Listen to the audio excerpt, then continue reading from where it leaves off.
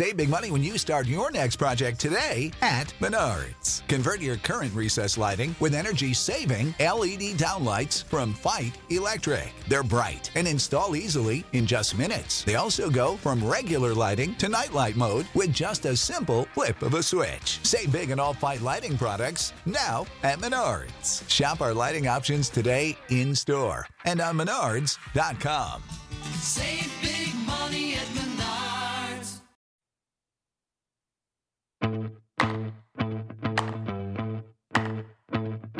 What is happening, guys? We have got something awesome for you today on the Inside Football Podcast with Bill Polian. In today's episode, you guys have asked for it, and we are finally delivering it. This is our first ever Ask Bill Anything episode, and we cover a lot of fun stuff in this one. So get ready, sit back, relax, and enjoy. This is the Inside Football Podcast with Bill Polian, and this is our first ever Ask Bill Anything.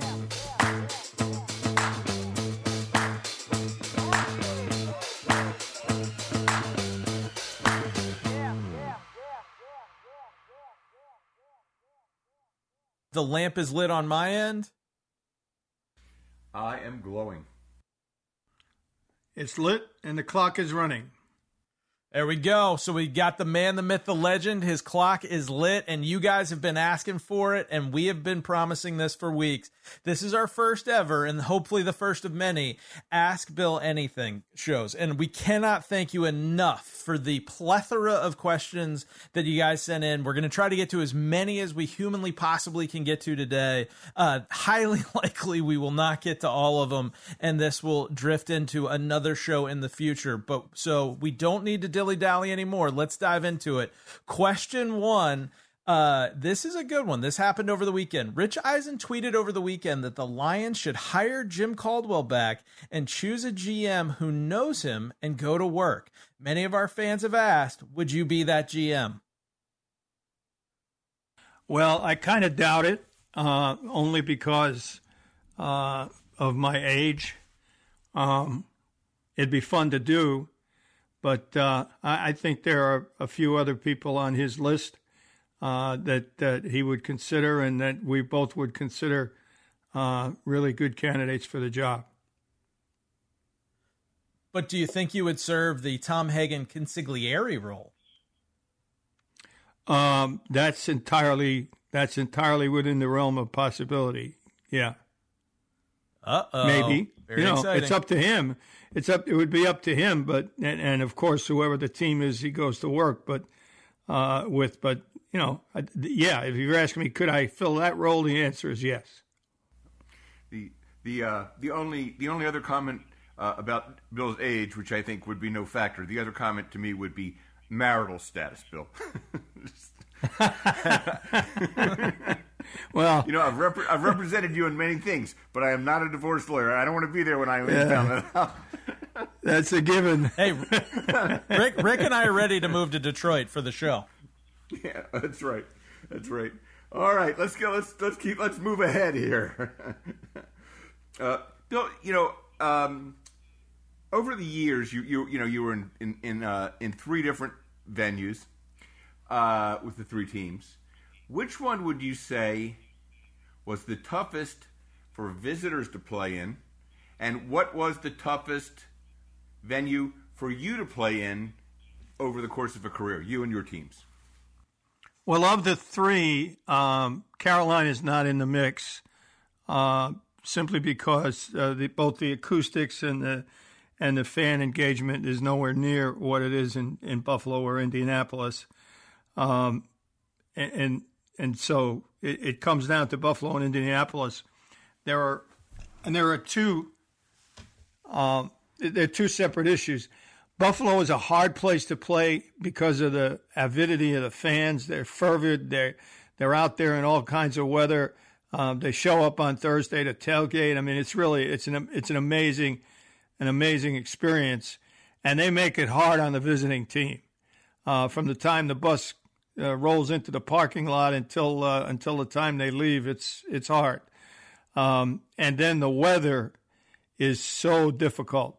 From Veterans Day on, Buffalo is a hard place to play for a visiting team, and God help an NFC team from warm weather who can't, and can't fathom what's going on. There was a famous time when the Arizona Cardinals came in, and they had to punt the ball. They were playing. It was a close game midway in the second quarter. They had to punt the ball from deep in their own end, and if I'm not mistaken, it was right around Veterans Day when the first storm comes howling across Lake Erie, yeah. and the wind was blowing about 45 or 50 miles an hour, and the punter punted the ball and went directly back over his head, and Steve Tasker recovered for a touchdown, I think, and that was the route was on from there. And then famously in the 91 championship game, 91 championship game against the Raiders, it was beautiful Buffalo weather, to use a phrase coined by Ted Marchibroda. It was 17 and sleeting. And the sky was slate gray. The fans had been in an uproar all weekend. You can imagine, the Bills are going to go to the Super Bowl for the first time if they win the game. The Raiders were huddled in the tunnel before the warm-up, and they didn't want to go out on the field. It was so nasty that they were sort of milling around. Some were on the telephone. There was a public telephone in the tunnel trying to make reservations to get their families to Tampa because it was a 1-week Super Bowl. And I happened to mention it to Marv, and he said, good, maybe we'll disappoint them. And we did, to the tune of 51-3. But they were not happy to be in Buffalo that day. And a little more Indy? Indianapolis, I'm sorry. Indianapolis, because of the acoustics, if the roof is closed and the windows are closed, the acoustics are really great for the home team. It's a hard place to play, and the fans are every bit as fired up as they are in Buffalo. They too are so loyal to their team and so excited. Since Peyton got there, the worm turned completely. Football was fifth in the pecking order in Indianapolis when Peyton got there, and it's now number one by a wide margin. Part of the problem was that, and we'll probably do another complete show on this, but in order to get the stadium built, the windows had to be in there, the roof had to be in there, and Jim Irsay loved the view, and television loved the view. I mean, it was just so dynamic looking into downtown, especially at night. And Jim always wanted the windows open and the roof open if he could have it that way. And Adam Vinatieri would lobby me week after week, Bill, make sure that the roof's closed and the windows are closed. I said, Adam, I can't always do that. I gotta lobby with the owner.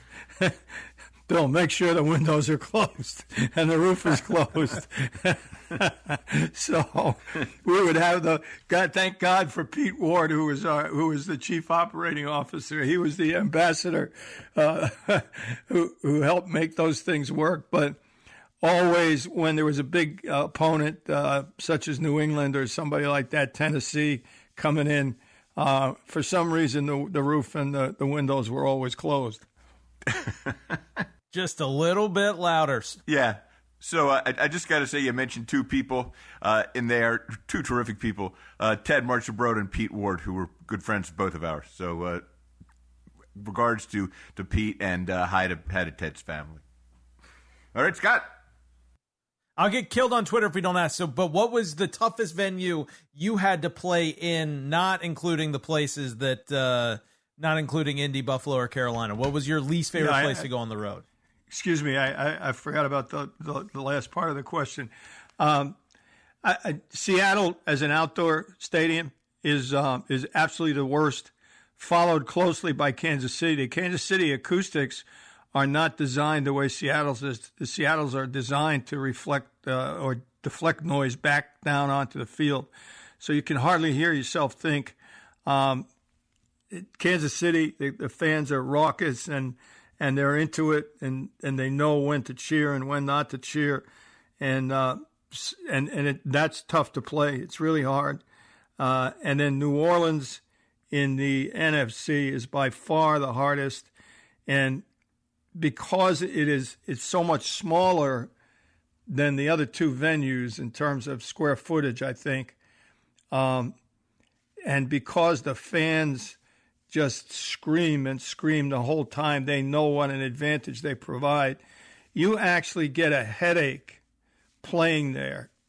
And visiting teams often, particularly those that are not used to playing there, from the other conference, visiting teams will often have many, many false starts, not because the crowd gets them, but because they can't concentrate with the noise. It's so, you literally get a headache.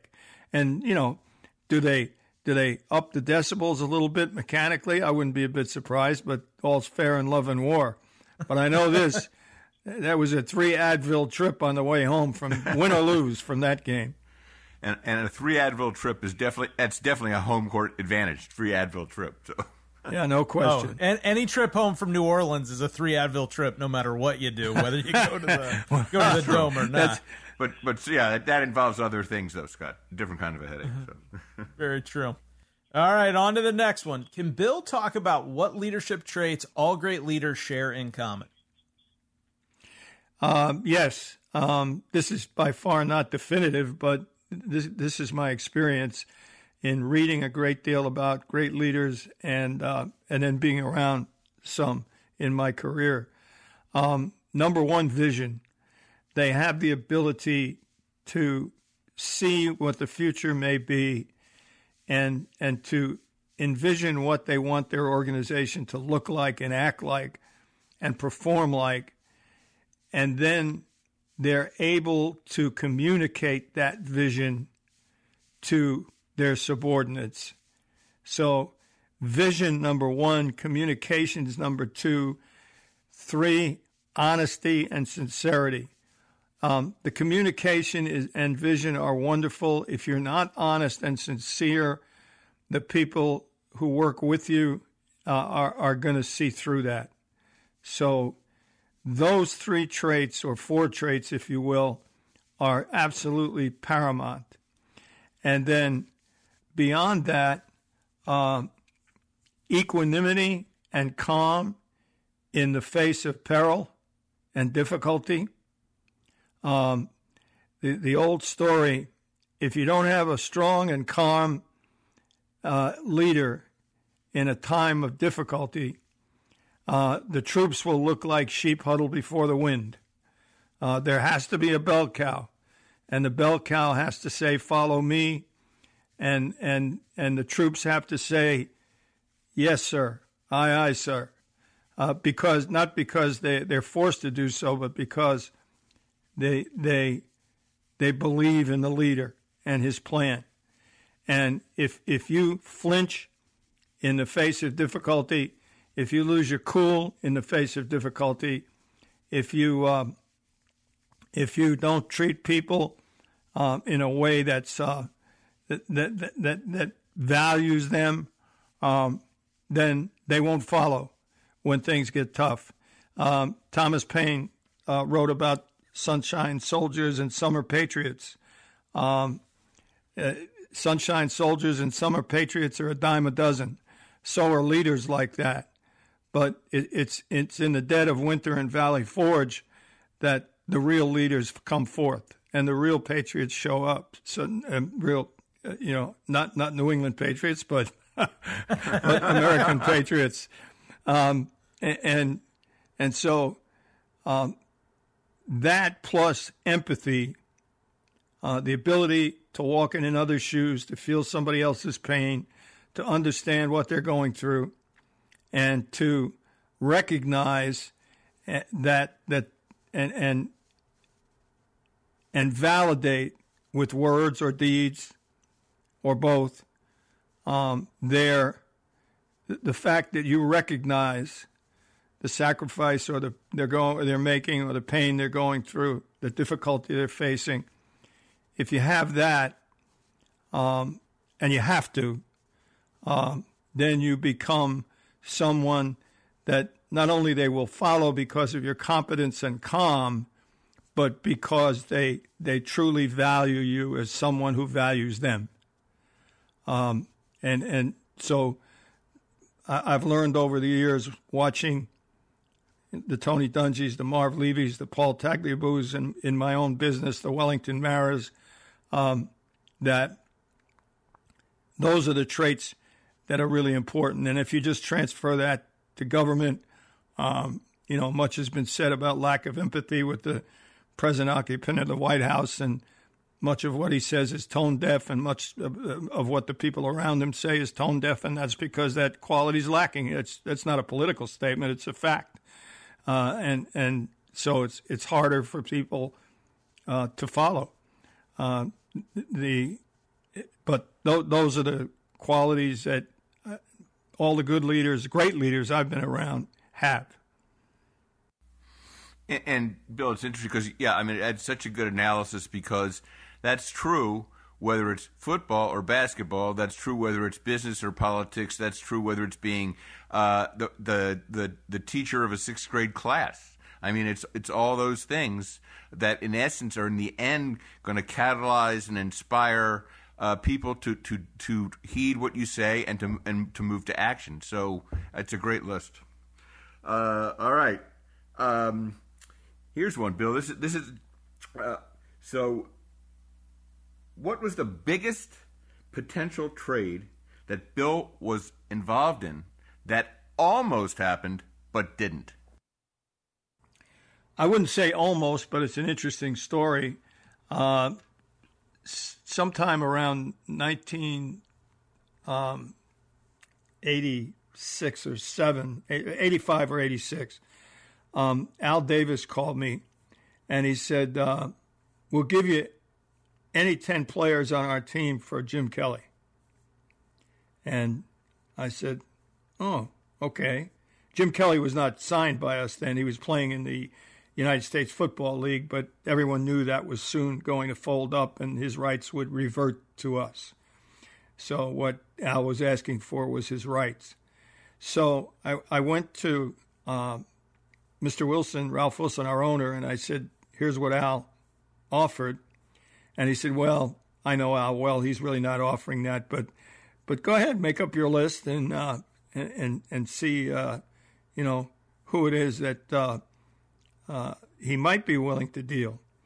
And so I made up the list, and on it was Howie Long and Tim Brown and Marcus Allen, all the names, that you picked the top 10 players on the Raiders. That's who was on the list. And Al said, okay, I'll give you a call back. Let me consider this. I'll give you a call back. I'm still waiting for the call. And that's going to be very long distance.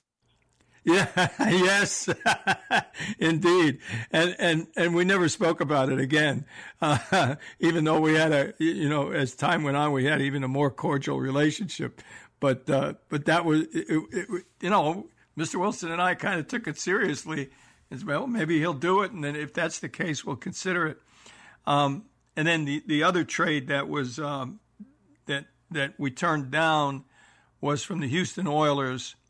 They included their starting quarterback, who was pretty good, and they gave us the names of 10 players, and we could pick 5 of the 10. We ended up liking 7 of them when we went through the exercise, and Coach Levy, we were in Buffalo at the time, Coach Levy said, let's ask for the 7 in addition to the quarterback and see what they come up with. And so I took it to Mr. Wilson, and he said, no, we're not trading the rights to Jim Kelly. We're going to sign Jim Kelly. And I said, Mr. Wilson, this is going to cost $1 million or more. And he said, I know that. We're going to sign Jim Kelly. And so we did. I called Lad Herzog, the GM of the Oilers, back and said, thanks, but no thanks. Right. And it turned out to be a pretty good decision. That worked out. That's one of the strange ones that worked out. All right. Well, this is going to be one of my personal favorites because I never get to ask these kinds of questions. So here we go. I'm sure we're going to do this in greater detail as we get closer to the draft. Take in early December, Lawrence or Fields, who do you take, Bill? Well, early December doesn't count to begin with. It used to. It's morphing into one of my questions. Yeah. In the days of the in the early days of the draft, all the way up through the 1960s, the NFL used to draft in January, so it would have meant something. In the USFL years, because of competition for the players, we drafted in January. But it no longer does because we draft now at the end of April. So there's a lot of work to be done between then and now. I'm watching both guys.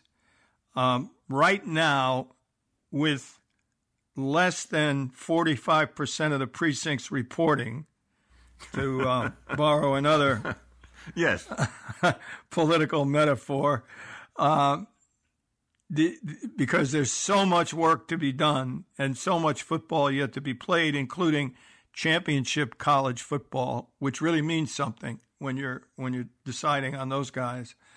I would say Lawrence is ahead, based purely on the fact that Ohio State has played very few games, 2, I believe, maybe 3, and Indiana, who is a really good defensive team because they have a very, very good defensive scheme and a really good rush scheme, really gave Haskins a lot of problems.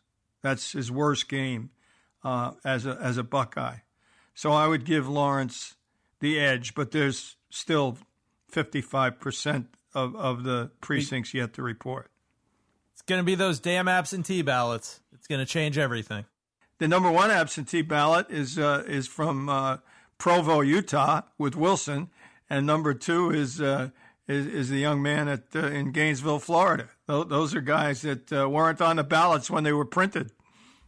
It's true, but I also wanted to add, I just looked at the magic wall, and Lawrence is ahead in the popular vote, but Fields leads in the Electoral College. Yeah, so there you go. Well, we'll see. There's a long way to go. All right.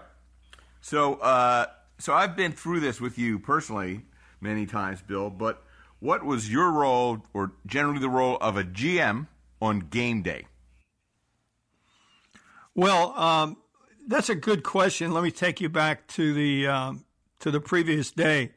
Excuse me. Saturday is a walk-through practice, not much done. So I would usually take Saturday in addition to Thursday night and go to a college game. I was very fortunate in Indianapolis that I could drive to virtually everywhere in the Big Ten, and Louisville, South Bend, et cetera. So it was easy to get around and get to see college games. So, and if we were on the road, I would go to a game nearby where we were going to play. So typically in a road game, I'd arrive at the hotel somewhere around, between 8 and 10 at night, depending on how long the trip was. And then if I was in the hotel by that time, I'd attend the snack, which is at 10 o'clock after the last meeting, and talk with the head coach to make sure that everything was okay. Talk with the trainers to make sure, that the people that we thought were ready to play, et cetera. And then the next day, I would work out first thing in the morning, get a good long workout in because it's a long day and it's a strenuous day. Go to church. We had a mass for Catholics and a chapel service for Protestants in the hotel, so nobody ever left the hotel. And then go to the stadium. On the road, I would be on the second bus, so I'd get there sometime between 3.5 or 3 hours before game time. If I were home, I'd usually be at the stadium 4 hours or so before game time. And the first thing I would do would be to sit down with the coach and write up the inactives because they have to be given to the officials 90 minutes before the game, and that's the official lineup. So anybody who's inactive is ineligible to play that day. Usually the coach will have talked to the players who are going to be inactive the night before. We always did that because we didn't want anybody surprised. If there was a late issue with a medical guy that we were going to work out, we would usually do that 2.5 hours before game time. And the trainers and the position coach would go out there. I would go out. Sometimes the head coach would go out, often other times not. The coordinator often was. And they would put him through a workout to see if he were capable of handling the stress of the game. Obviously, the doctors would be there. And then they'd make the decision on the spot. And we'd tell the player, yeah, you're good to go, or no, you're not. And then we'd inform the player if he was not good to go. We'd inform the substitute who was going to be active, who'd also been informed that this process was going to take place.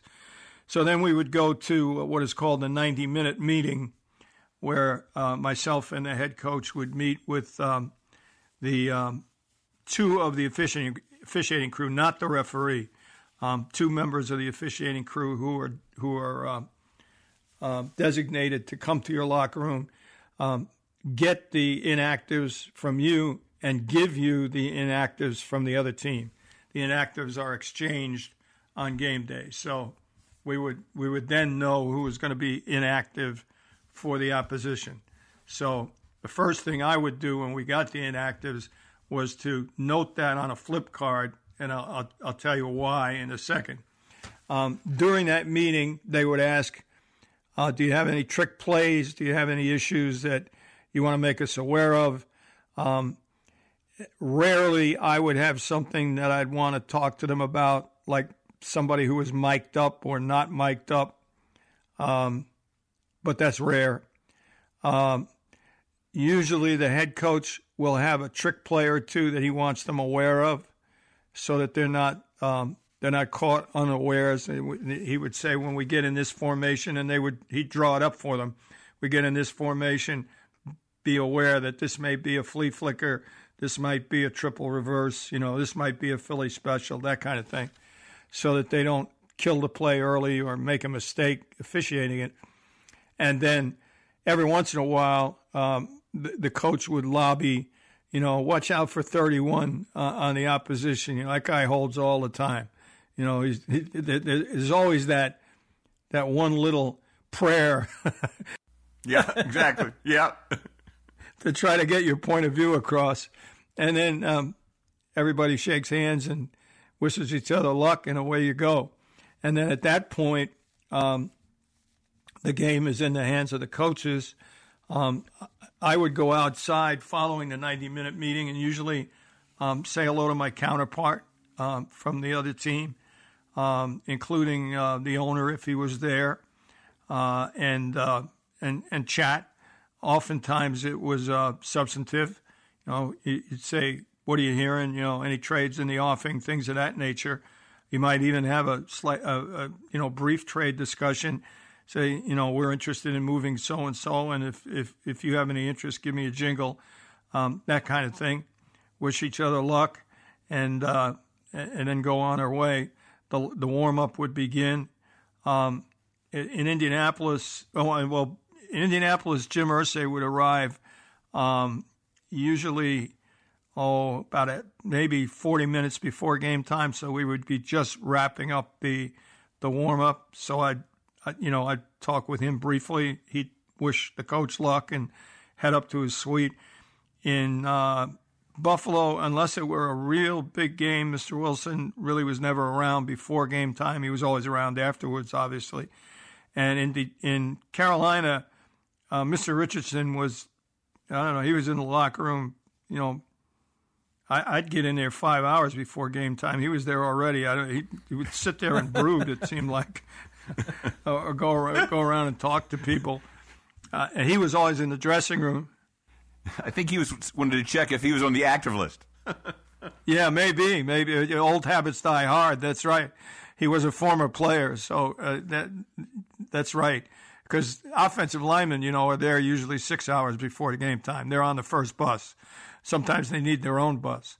but the Mr. Richardson would be in the locker room, talking to players and trying to pump them up or give them advice or whatever.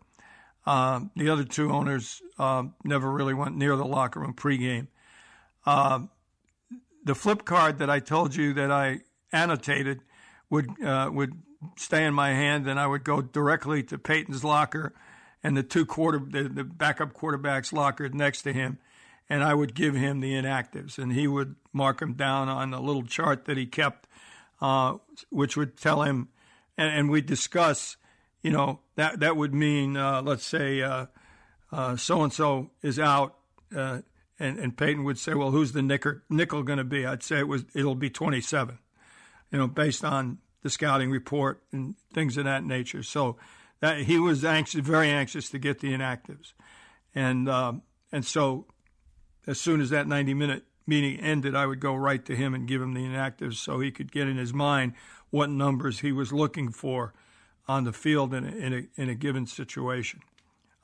He was interested, obviously, in the other team's defense, didn't pay much attention to the offense. And then once we finished the warm-up, I would shake everybody's hand, wish the coaches well, and on up to the press box and gnaw on my knuckles for 3 hours.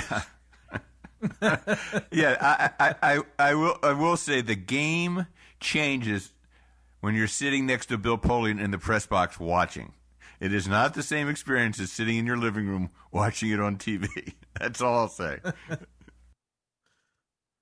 Pretty good. All right, here we go. On to the next one. If you had stayed in Indy beyond the 2011 season, what would you have done at the top of the 2012 draft? Would you have taken a QB, Luck or Griffin? And if you took one of them, what would you have done with number 18? Well, let me take you back to the previous August when the strike ended. We had to do Peyton's contract. I had not seen him since the lockout began, which was in February. He'd been through an exploratory surgery at that point, which, as we later found out, didn't work out very well. We weren't able to be with him or even talk with him because of the lockout rules. So this was the first conversation we'd had face to face, and he said he was feeling okay. He was not 100%, but thought that he would get there by the start of the season. And I had no problem with that at all because I knew his work ethic and fully expected that was the case. I told him about the parameters of the contract, and he said, that's fine. There's no need to haggle. I'll tell Tom Condon to get it done. There's no need to be holding out. And I said, okay, fine. And then we had a really long and emotional chat about the future. And I said, look, my feeling is, the first thing he said to me was, how long are you going to go? Because I said, I anticipate that this may be your last contract. And he said, it probably is, because we were looking at 5 or 6 years. And he said, what are you going to do? And I said, well, my thought was that we'd always go out together. I'm going to be dialing back some. I'm not going to be going on the road as much as I used to. But I'd really like for us to go out together. And he said, yeah, that would be great. That would be great. And I said, look, my feeling is this, and obviously I'm not the owner, I'm just an employee, but I would like for you to go out like Jeter. You're the icon, you're the franchise, and you ought to be a Colt for the rest of your career. And he said, that's really what I want. That's truly what I want. And I said, now, you got to understand that it's my responsibility to make sure that the cupboard isn't bare when we both leave. So if we have to start looking for your successor probably this coming draft. And maybe he's not there, and maybe he is. I don't know. But if that guy's on board, then he's on board until you're ready to hang it up. He's not a threat, but he needs to be a successor, and he needs to be prepared to take over when you leave. Not unlike Aaron Rodgers with Brett Favre in Minnesota. And he said, well, he wasn't too thrilled about that, very honestly, as I expected he wouldn't be. He said, it's kind of an awkward situation. I said, I know it is. But if you think about it, it makes perfect sense for the franchise. And that's, you want that for the franchise. I want it for the franchise. And we'll make it work. I mean, believe me, as long as I'm here, no one's supplanting you. And he said, I know that. And so he said, okay, that's great. Let's get the contract done and we'll go forward, and hopefully it'll all work out the way we both want it to. I said, that would be my fervent hope. So I still get a bit emotional when I think about it. And then, of course, the best laid plans of mice and men went all to hell. Yeah. In a heartbeat. Now, had he been healthy even half the season, we would not have had a chance at Luck. Luck was going to go number one in the draft. RG3 was likely going to go second. And so there was no opportunity. There would have been no opportunity. We wouldn't have been gone 2-14. So there would have been no opportunity for us to draft Luck. So it's kind of, or even RG3. So it's a moot point. But who knows who we might have taken. I clearly, had said both to him in that meeting and publicly even before that we had to be thinking about a successor. It would have been foolhardy not to. But had he returned, had Jim wanted him to return, the likelihood is that we would have drafted Luck. I mean, there was no question about that. We'd made that decision the night before we were let go. My son Chris, who was the assistant GM, and I. Well, actually, Chris was the GM. I was the team. I was the team president. Jim called us into the office before we left for Jacksonville and said, if we win the game, who are we taking? And we both said Luck. There's absolutely a separation between the two, assuming that everything we know now is true and there are no untoward situations. It's Luck. So we presumed that Luck would be in the bullpen, and that Peyton would recover and come back.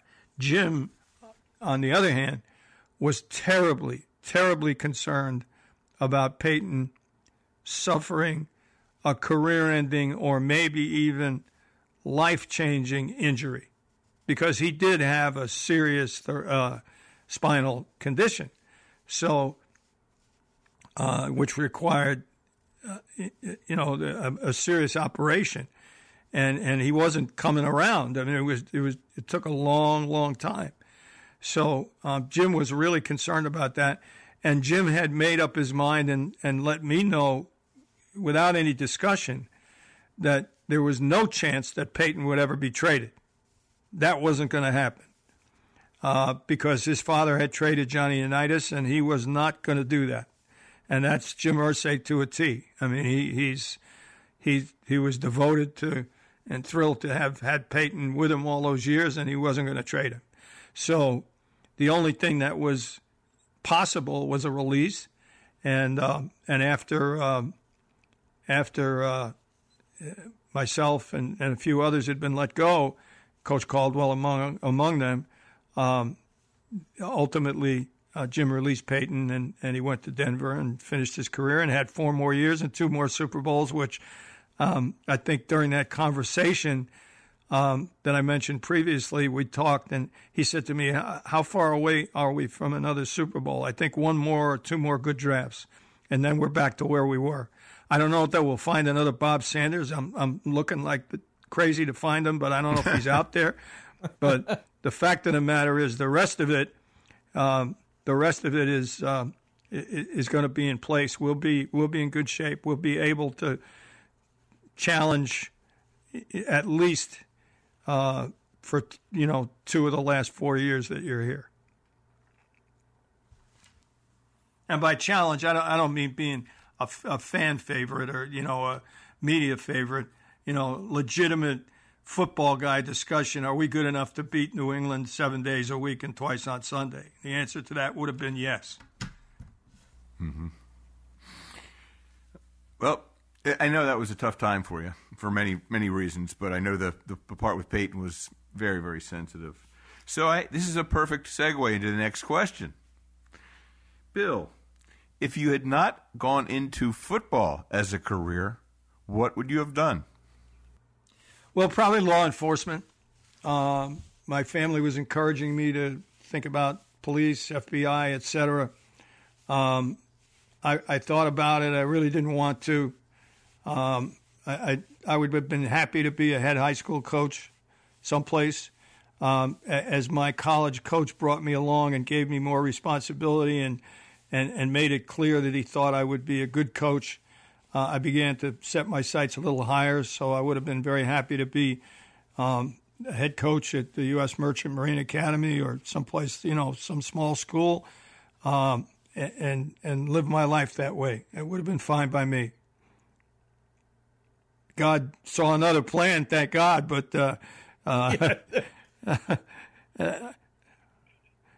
but football was what I wanted to do. That was sort of your destiny, Yeah, Mike Krzyzewski has a great line. I've borrowed a number of lines from him over the years, and I'm grateful for it. He said he knew what he wanted to be at 16 and was fortunate enough to have lived that. So was I. Mm-hmm. And we will say for the Merchant Marine Academy, he was good enough for Otto Graham, right? So, Well, he was at Coast Guard. Oh, Coast Guard. You're right. I apologize. You were going Merchant Marine. All right, Coast Guard, yeah. Maybe the Coast Guard one. Okay, for you. But go ahead, Scott. Yeah, here we go. So this comes from one of our super fans. Have you ever felt comfortable giving a 1-year college starting quarterback a top half of the first-round grade? For example, Trubisky or Haskins. Or is there not enough tape/experience to draw from? Thanks. It's really a good question. The answer about comfort is no. And I was pretty outspoken on ESPN and other places, Sirius Radio, about the fact that I didn't think there was enough track record with Trubisky to take him high and have a lot of confidence that he was going to make it. But that's an old school guy hollering into the wind. Screaming at clouds. Yes. Baying at the moon. The fact of the matter is that the media pressure, the amount of money we charge for tickets, suites, etc., drive the value of a quarterback in the draft well beyond their capabilities. And the media pressure, if you will, the noise, pressure is not the right word, the media noise, if you will, drowns out your common sense, the analytics, all the other things that you try to do to make the right decision in the draft. And with a quarterback, so many other people who should not be involved are involved. The marketing guy or gal has an opinion and makes it known. He or she doesn't walk into the GM's office or the scouting director's office and say, hey, by the way, just so you know, Manning sells more tickets than Leaf. Actually, the reverse would have been true. Leaf would have sold many more tickets than Manning. But he or she says it around the building, says it around town. It's quoted. You hear it. And it's designed to be heard by the people in the bunker. which is what others in the building refer to the scouting offices. The owner certainly weighs in with his opinion. Those close to him, be they family members or business associates or friends, weigh in constantly. Everyone has an opinion. It all gets played back to the general manager at some point, and you have to deal with it. And then ultimately you get to the point where you go through all of your mock drafts and you look around and you say, if we want this guy, even though we're not sold on him and we wouldn't take him here in any other circumstance, if we want him and we need him, we're going to have to take him high. And that's what Ryan Pace did with Trubisky. And I applauded and still applaud today the guts that he had to go up there and make that pick. They needed a quarterback. He was, clearly qualified, if you will. Didn't belong in that spot in the draft. None of the quarterbacks did. Goff, I guess, was the other one, if I'm not mistaken. But there's a term for it now, coined by the draftniks, who try to cover their tracks because so many of these guys fail. Overdrafted. Yeah. It's like overserved. Yeah, exactly. And the two actually might have something in common. That's always going to be the tough one because that's the Mahomes, Deshaun Watson draft where I think that's always going to be tough. You took the words right out of my mouth because the reverse is true as well. Guys who don't get the hype, either people who come into the process late or for whatever reason they're not hyped enough, tend to fall down. People tend to think, maybe this guy isn't really that good. Or Mahomes is playing in that wild and crazy spread offense. And he was wild and crazy. I mean, he made he didn't have the receivers he has now, but he made some of the same throws. They just weren't complete. Yeah. So, his name wasn't mentioned a lot, so it tended to be devalued. They tend to fall. And good, smart people like Andy Reid, who's as level-headed as they come and who puts the earplugs in at draft time and just goes about his business, saw what Mahomes was and jumped up and traded up and made a big move to get him, and the rest is positive history for the Kansas City Chiefs. And it proves once and forever that you should take the best player, not the guy who's hyped, not the guy that everybody thinks you should take, not the guy that everybody says you should take. And in the end, as a GM or as a head coach, you have to sit at the table with the owner, the head coach, just the three of you, and say, look, I have a conviction on this guy. I know I'm betting my job on it. That goes without saying. But I have a conviction on this guy. I think this is our guy. And is it going to be popular? Absolutely not. But I'll take the heat. And you have to just convince them that this is the right thing to do. So Bill, I think you wonderfully expanded that because it's not just about insufficient sample size. It's all those other factors that even if you have plenty of tape and he's played, you see what he's done for years, the same questions still come up affected by these other things. And as you said, going back to the Manning Leaf, certainly the media deluge at the end there was Leaf.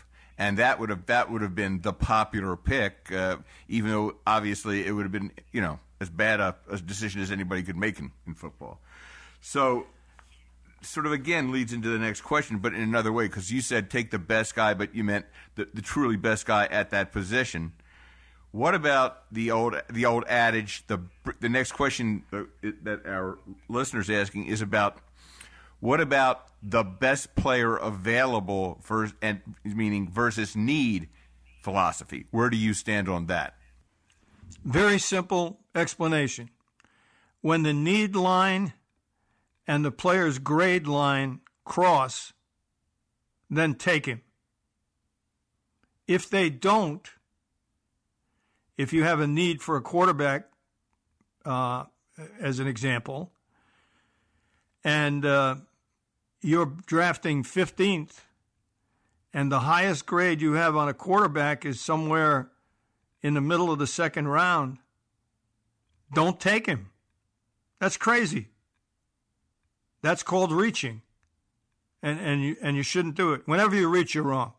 There is absolutely no doubt in my mind that statement is 95% correct. Whenever you reach, you're wrong. That's been my experience. So when the need line crosses the player grade line, when they meet, great. Take them and don't look back. The grade may be wrong. That's fine. Everybody's human. Everybody makes mistakes. But if the grade line and the need line don't cross, don't go anywhere near it. Take the player who has the best grade. Example, I can't remember the year, but in the early 2000s, the media is clamoring for us to take a corner, and they weren't wrong. They weren't wrong. We needed a corner, but we couldn't get agreement between the coaching staff and the scouting staff on who it should be, and they were, diametrically opposed. So you're never going to make a pick like that. So we traded down with the Giants. The Giants picked a corner that we couldn't get agreement on, and we traded down, and I was explaining it to the owner, and Dom Manili, our great personnel director, came to me and said, it's getting close to our pick. And I said, oh, yeah, okay. So I excused myself and started looking at the board, and I said, well, look who's there. He said, yeah, Reggie Wayne, a wide receiver. I said, yeah, well, we both love him, right? He's the best player. Turned to Coach Moore. He said, what do you think? He said, the grade is there. Let's take him. It's okay. So we took him, and the media said, why did you take Reggie Wayne? You don't need another wide receiver. You got Marvin Harrison. I said, well, he was the best player available, so that's what we did. And, hopefully, Reg, I'll see you in Canton in August.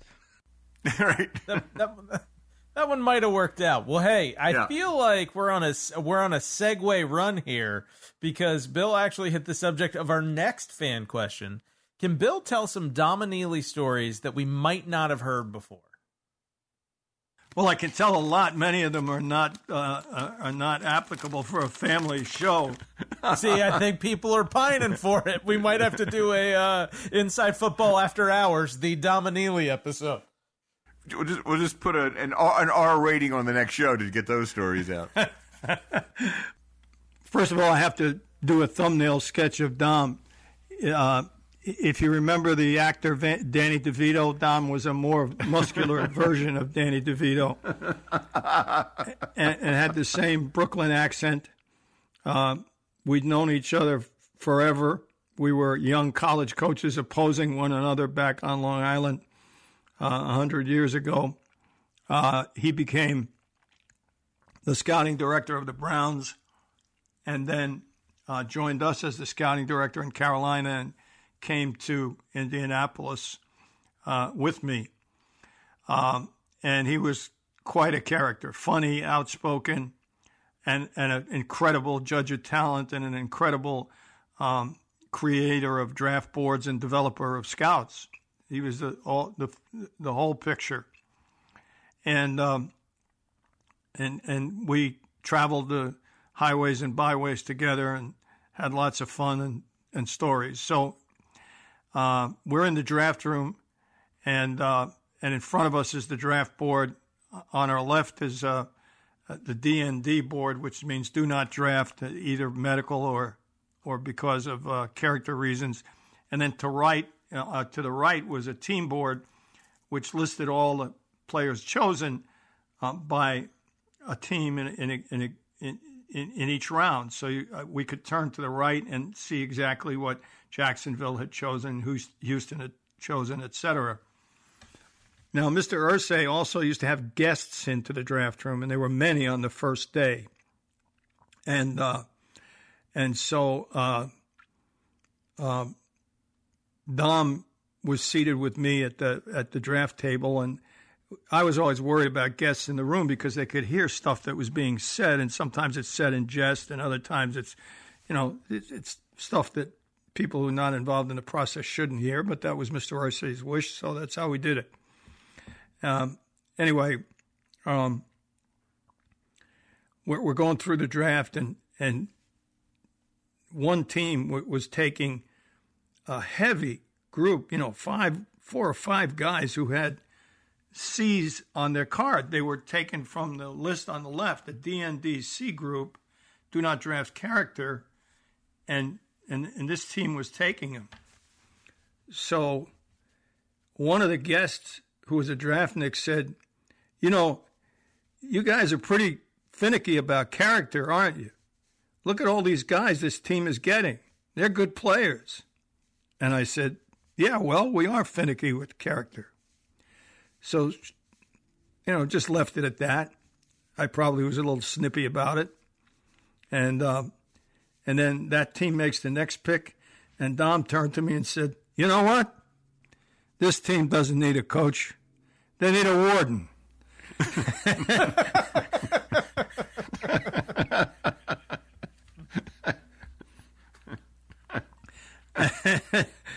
and the whole room just broke up. And then Dom would always describe people in funny, exactly descriptive ways. So, and so we would always apply those terms to players. So when we talked about players in the draft process, and this is not derogatory in any way, it was just funny. And if you hadn't heard it before, you really wouldn't know what was being said. So a player who had a very large head, and they measure heads, by the way, so you know what a guy's head size is. Here we go. A very large head and a short neck was known as a trophy head. So trophy heads as offensive linemen, according to Chuck Knox, who is an expert at it, don't make really good pass protectors because their height is somehow or another altered. Their functional height is altered by the fact that they're a trophy head. So someone would say, well, what about this offensive lineman? Dom would say, he's a trophy head. What do you want? You don't want this guy. You can't win with trophy heads. And if you hadn't heard it before, like guests in the room would turn to each other and say, what? What's he talking about? And then the other guys would nod and go, yeah, you're right. He's a trophy head. Yeah, you're right. Another one was Dom would describe a person who was not a fluid athlete as a person who moved in sections. So someone would say, what do you think about this wide receiver? He's 6'4", he's long, he can run. And Dom would go, he's a section man. What do you want a section man for? And so, and then the name might pop up again, in a later meeting, and someone would say, nah, he's a section man. Everybody knew what we were talking about. We had these acronyms, if you will, describe the player to a T. You had your own code. You could have the other teams listening in. No one knew what the hell you're talking about. It wouldn't matter. It wouldn't matter one iota. Yeah. Then there were a lot of New York references too, which the vast majority of people didn't grow up in New York, so I would have to translate. A player who runs with his feet akimbo, meaning if you're running straight ahead down the field and your feet point to the sideline, it's commonly known as a duck walk. In New York, that's referred to as 10 to 2, meaning 10 on the clock to 2 on the clock. And so during the draft meetings, a coach or a scout might say, this guy runs funny. I can't put my finger on it, but he runs funny. Don would say he's a 10 to 2 guy. And then you had to explain what that was. But, of course, once everyone got the reference, it stayed that way. So there's a glossary of terms that I wish I'd prepared better for the show. There's a glossary of terms that he invented that are still in the scouting vernacular. And then, of course, many of our listeners have heard this story before, but it always bears repeating. We had traded Marshall Faulk and drafted Edgerrin James, and the PR director came in the room and he looked stricken, and he said, "You can't believe the phones. You just can't believe it. They're ringing off the hook. People are going nuts. This is the worst. They think this is the worst pick we ever made." And Dom took his car keys out of his pocket and turned to Tom Telesco, who's now the general manager of the Los Angeles Chargers, and flipped them to him and said, "Hey, Tommy, go start my car, will you?" Referencing the mafia movie, where a little cold. It's a little cold out there. Yeah, I got to warm it up. The car gets blown up. Yeah. So those are some Dom stories that come to mind. Pretty good. Oh, man. Okay. So I'll read this one. If Bill took over a franchise today as president, who would he pick to serve as his GM and head coach? And there's a second part here, Bill. And of the current openings, what would be most attractive? Detroit, Jacksonville, or Houston?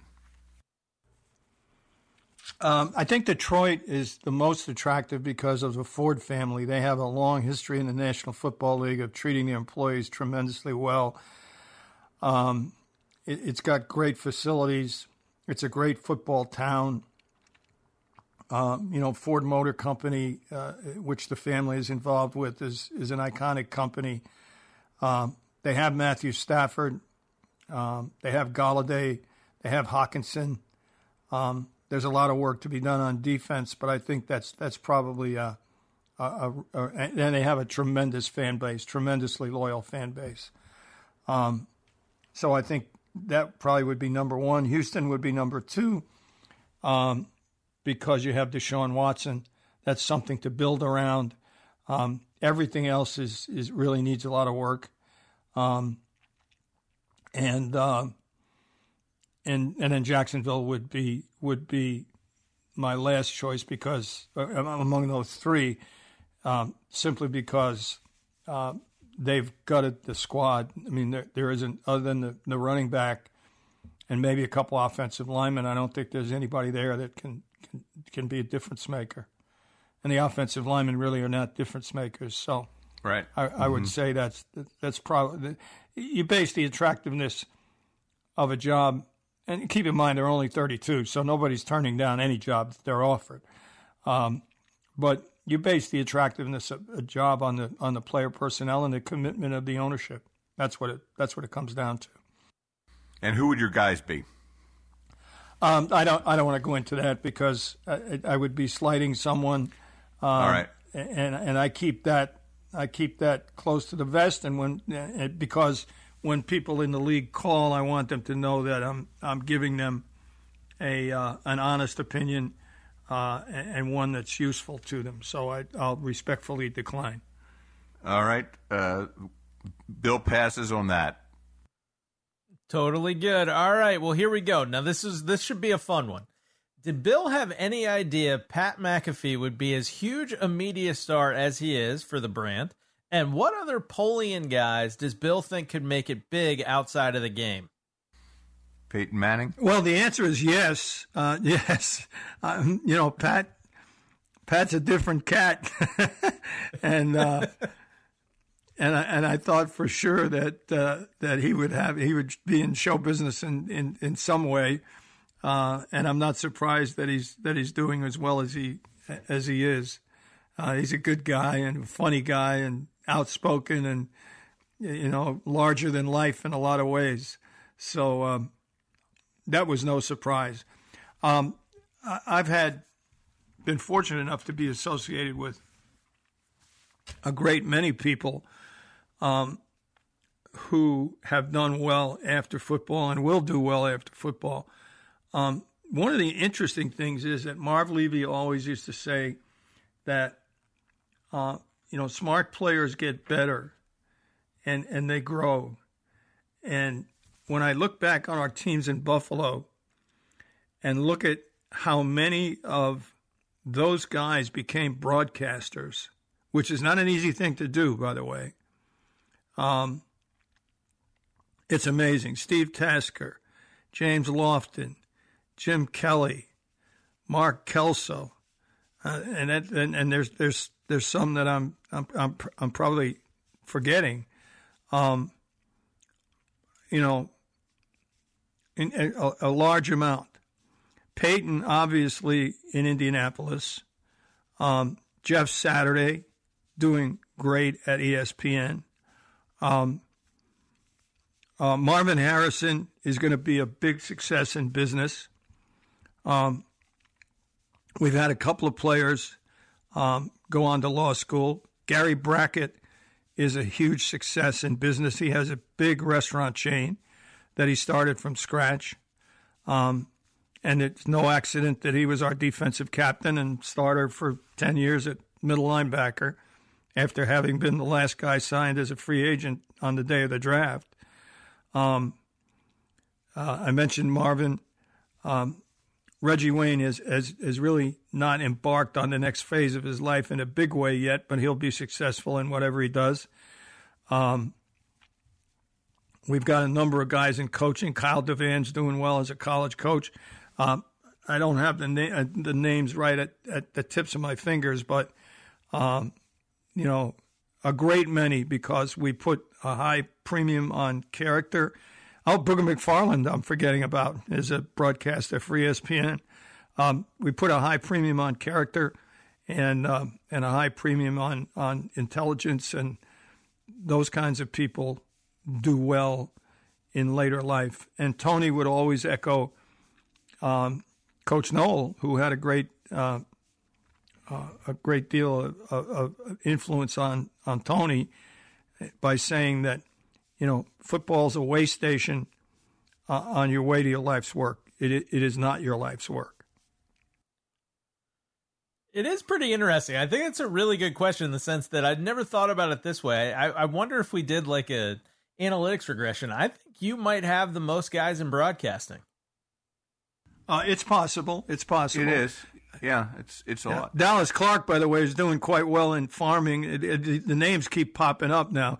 Dallas Clark's doing quite well in farming back in Iowa, and I always kid him that, he better get my campaign contribution to his Iowa gubernatorial candidacy before I pass on, because he's so popular there. He could be elected in a landslide.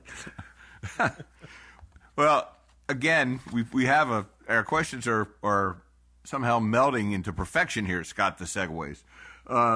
So, Bill, I think this will probably be the last one before we go to the audible. Listen, excuse me. I can't forget this. Phil Hansen, who was a first-round draft choice and an outstanding defensive end for us in Buffalo, actually served in the North Dakota State Senate.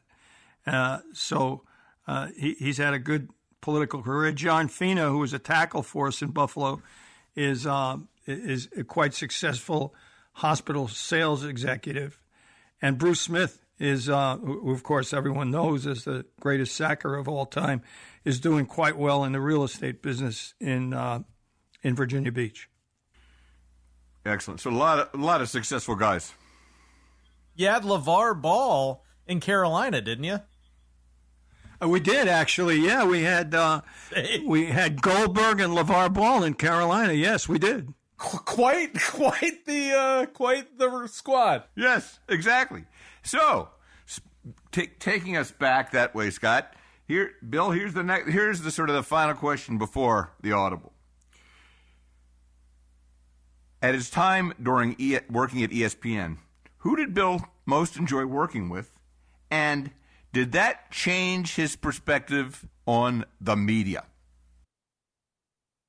Well, the answer is everybody. I enjoyed working with everybody there. Someone wrote a book about ESPN called "These Guys Have All the Fun," and it's in it the author calls ESPN the happiest place on earth, and from my perspective, he's 100% right.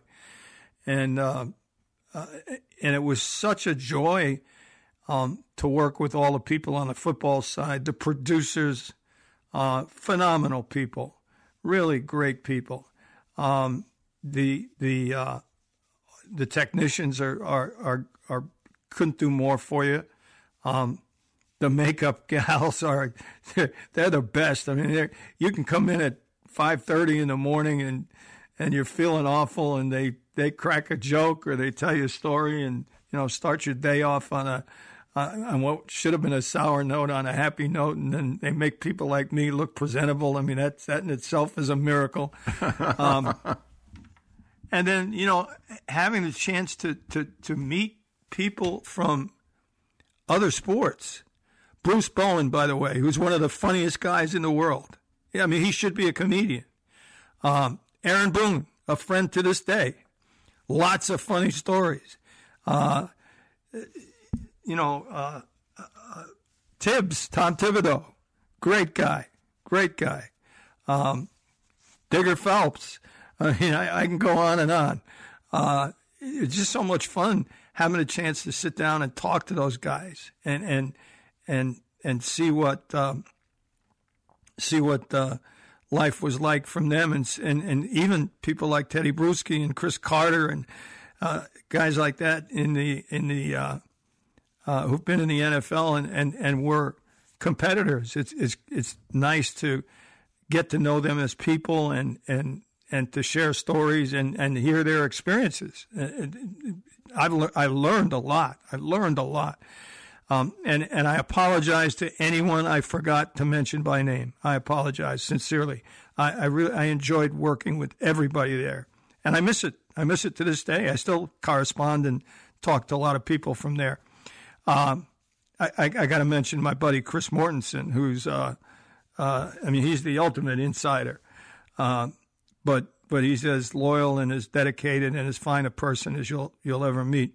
Now, what did I learn? Well, very simply, the vast majority of people in the media business are good people. Again, names jump to mind. Eddie Werder, these names are popping into my head as I'm speaking here, so I apologize. But they have a job to do, and they're trained to see the world through stories. What is the story? They look at a situation, they say, what's the story here? Carson Wentz is having a bad year. What's the story here? And they pursue it from that angle. And that makes them different than those of us who work at clubs or who play for clubs, because we look at it from the perspective of how do we take the situation we're in now and make it good enough to win a football game or win a championship. So we just look at the world through different eyes. And I've come to respect them because they have a very hard job. No reporter ever gets 100% of the story. In fact, they probably don't even get 50% of the story. But they're so diligent and they have so much experience and they're so talented that they're able to put it together and create something that's meaningful. And we, on the other hand, look at the nuts and bolts. They're like painters. They sit there and they got a blank canvas and they look at Carson Wentz and they make a story. They paint a picture. We, on the other hand, are mechanics. We look at Carson Wentz and say, well, his footwork isn't really good. And his progression reads aren't really good. I hope I'm making sense here. They're two different worlds. Yeah. And unless you recognize that the other person has a job to do and to use Nick Saban's phrase, seeing the world through their eyes, not yours, you can clash. But you shouldn't, because 95% of the people in that business are great people, just like 95% of the people in the football business are great people. And I do have to talk a little, just a little, about the really talented, incredibly professional broadcasters, the hosts. And I'm going to talk to two people. One, Chris Berman. I mean, he's Boomer. That's his nickname, because his voice booms wherever he is. But he's so talented, so erudite, such a great memory. On air with Boomer, in an interview, in a show, when you slip, he knows it and fills the space or helps you out. That's a rare talent. And nobody knows it ever happened. You're watching the show, you don't know it happened. But he did it. And the other person who, in my humble opinion, is in that category, and keep in mind I have a small universe here, very small universe. I didn't work with everybody at ESPN. But of the people I worked with, Suzy Kolber is absolutely incredible. She is such a pro. First of all, you never know what her feelings are on any subject. She's the broadcaster's broadcaster in that regard. And secondly, she runs a show as well as anybody I've ever worked with or seen. And Suzy got me out of more trouble than anyone can imagine. I mean, I'd blank out on a name or my train of thought would wander, and she'd just jump in and throw me a life preserver, and no one would ever know it happened. And she's a wonderful person on top of that. Wendy Nix is a younger version of, no, not younger, but a less experienced version of Suzy. She's terrific too. It was great working with them. Just so many great people. I can't say enough about it. Yeah, pretty cool. It was a really interesting supplement to everything else you'd done in your career, though. I thought it was a really interesting time for you, and obviously you appreciated all that. Oh, I was blessed to have the opportunity to do it, and I learned so much about the broadcasting business. It's really it's an amazing business, and that's a great place to work. Very cool. Well, guys, we want to thank you very much for all your questions. We didn't get to nearly as many as I thought we would. So I have a hunch we have a Christmas present coming for everybody towards the end of the month where we might just do this again because we got a lot of other stuff to get to. But we wanted to end with sort of one of the kind of headline audibles from this week. Bill, can you walk us through a little bit what happened in Denver this week? Yes. Denver, let me backtrack and give you the foundational basis for all of this. I serve on the in-season competition committee, which is an advisory group that deals with the issues specific to COVID, because the regular competition committee obviously is conflicted because their teams are playing and you need some outside people without a rooting interest to kind of take a different point of view. Com Tofflin's on that committee, Rick Smith, Charlie Casserly, many others. So at the outset, the commissioners said our goal is to play 256 games in 17 weeks. And having said that, he also said we're going to move heaven and earth, do everything we can, spend all the money that we need to spend to make sure that we have testing, that we have contact tracing, that we have protocols that work, and then every team follows, and we will be flexible. we'll adjust as time goes by. Our committee was charged with looking at situations that might or might not occur, and in conjunction with the regular competition committee, take a look at how the rosters are structured and make some recommendations as to how we might best serve meeting that goal of 256 games in 17 weeks. Having said that, the commissioner also said that we're going to make decisions based solely on medicine and with the advice and consent of medicine and science, and we will never let competitive issues seep into the decision to cancel a game, to sit a player down, to do anything that would affect the field. Said another way, anything that takes place on the field is going to take place within the context of medicine and science. So that's the background. We as a committee concurred in a statement that Troy Vincent, the director of Vice President of Football Operations, put forth, which said that we're expanding the rosters to 71 players, 53 plus 16 on the practice squad. We liberalized injured reserve like it's never been liberalized before in the history of the league. 3 weeks on injured reserve, minor injury. You can bring as many people back from injured reserve as you wish. No designation. So if you presume at any given time there are 6 people on IR who are eligible to come back, you're dealing with almost 75 players when it's all said and done. And the reason for that was because our committee said if one position group, i.e. an offensive line, gets wiped out, you just bring up 5 players from practice squad or injured reserve, and you play them. We're going to play the game.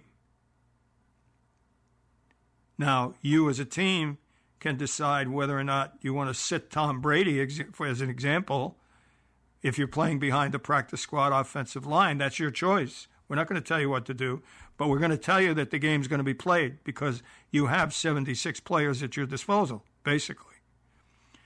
And it's up to you as a club to set that roster in a way that works for every possible contingency.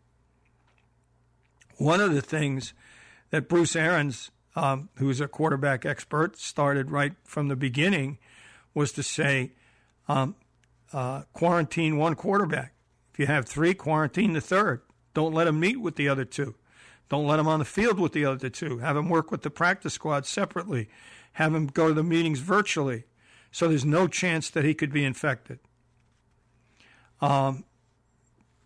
Denver actually had 4. And their practice squad quarterback was the guy who became infected. Now, the protocols require that anytime a player is in the facility, anytime he's on the field and not competing, he wear a mask and social distance.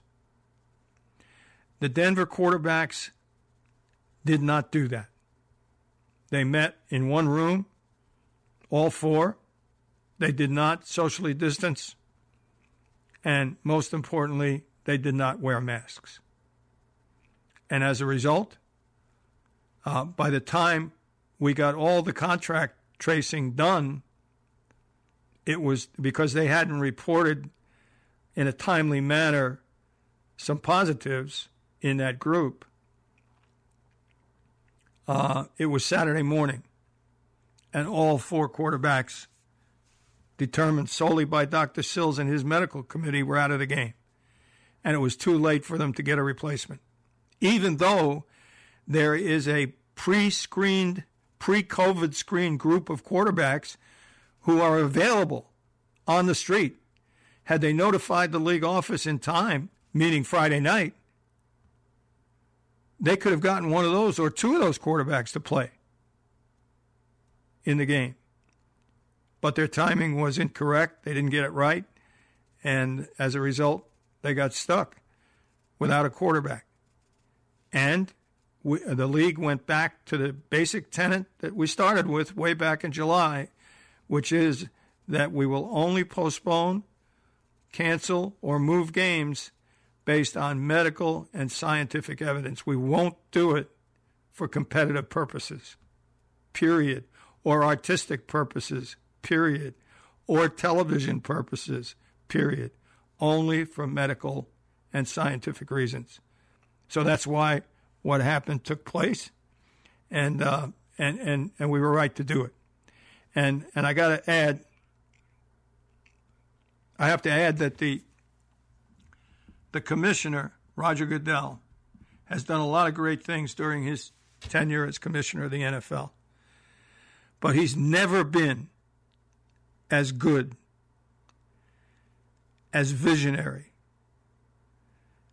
as communicative, as steadfast as he has been through this. You know, they said about Winston Churchill, World War II, or Winston Churchill said World War II is the British Empire's finest hour. Roger Goodell's finest hour has been COVID. He's been a magnificent and steadfast, visionary, smart, dedicated leader. And that's the reason that we're reaching week 12 and really have done an amazing job. That and, of course, Troy Vincent and all the people that work in football operations and the medical people as well. Bill, just to close the loop, why don't you compare for the listeners the Denver situation to the often postponed Pittsburgh-Baltimore game? Why they're trying to keep one alive where they were, Denver had to play as they were? Well, Denver had to play as they were because they had a position group wiped out and didn't make arrangements to have replacements. It's that simple. Now, the Pittsburgh-Baltimore game has been postponed because we want to play it, if at all possible, A. And B, Dr. Sills and his people believe that if we get by tomorrow morning without any positives, that we're good to go medically and scientifically. And that's the only decision that has to be made. Look, if Roger Goodell and the NFL wanted to do the correct thing by television, the correct thing financially, because Sunday Night Football is big money, they would have played the game on Thursday night. They would have played the game on Thursday night. But they didn't. NBC's going to want make goods for this game. It's being played in the afternoon because NBC won't preempt the Rockefeller Center tree lighting ceremony and show. And that's fine. I mean, that's. There's no way the ratings for that are as good as what the Ravens Steelers would be, right? Well, I don't know. I don't know, but that's NBC's decision to make. I mean, when you look at the number that the the Washington football team and the Cowboys put up on Thanksgiving, one, that Thursday night game would have been a massive number. You can hit me in the head with a pan if the tree lighting does a better number in prime time than Ravens Steelers. Well, don't forget that's my point. That's why Rodgers' conviction and steadfastness about doing things right from a scientific standpoint and a medical standpoint and a player and staff a safety standpoint is so laudable. I mean, that's a big, huge number of people that don't see our game. That's not good for the game in the long run. But in this particular case, he had a hard decision to make, and he's made it each and every time. Very true. Well, if I learn nothing else from this episode, and I'm going to tell my wife this tonight, I might be a trophy head. Well, at least you're not attended to. So. Yeah, well, I might be. I don't know. I got to test that. As soon as I get up, I'm going to do I'm going to do the duck walk and see what I get. Well, thank you guys. This was truly, truly fun to do. And as we said earlier, thank you guys so much for all of the questions this week. I'm pretty sure, based off of just the sheer outpouring of questions and how many we didn't get to, I have a hunch that another one is coming. But thank you guys so much. Thank you. Yep, and Bill, thanks for the great answers. Thanks for the great questions, everybody. Hope everybody had a happy and safe Thanksgiving. And like Scott said, we hope to have a Christmas present for you with another show like this. Thank you. Stay safe, everybody, and mask up, please. Bye-bye. Stay safe.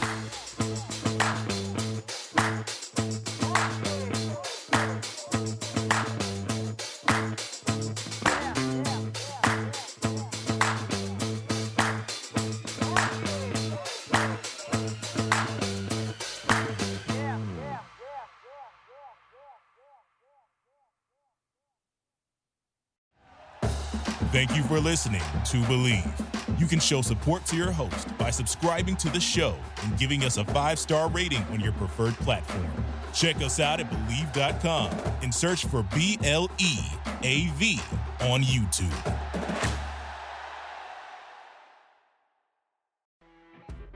You know when you're listening to a true crime story that has an unbelievable plot twist that makes you stop in your tracks? That's what our podcast, People Are the Worst, brings you with each episode. I'm Rachel. And I'm Rebecca. We're identical twins who love true crime cases that make you say, didn't see that coming, and we hate the people responsible for them.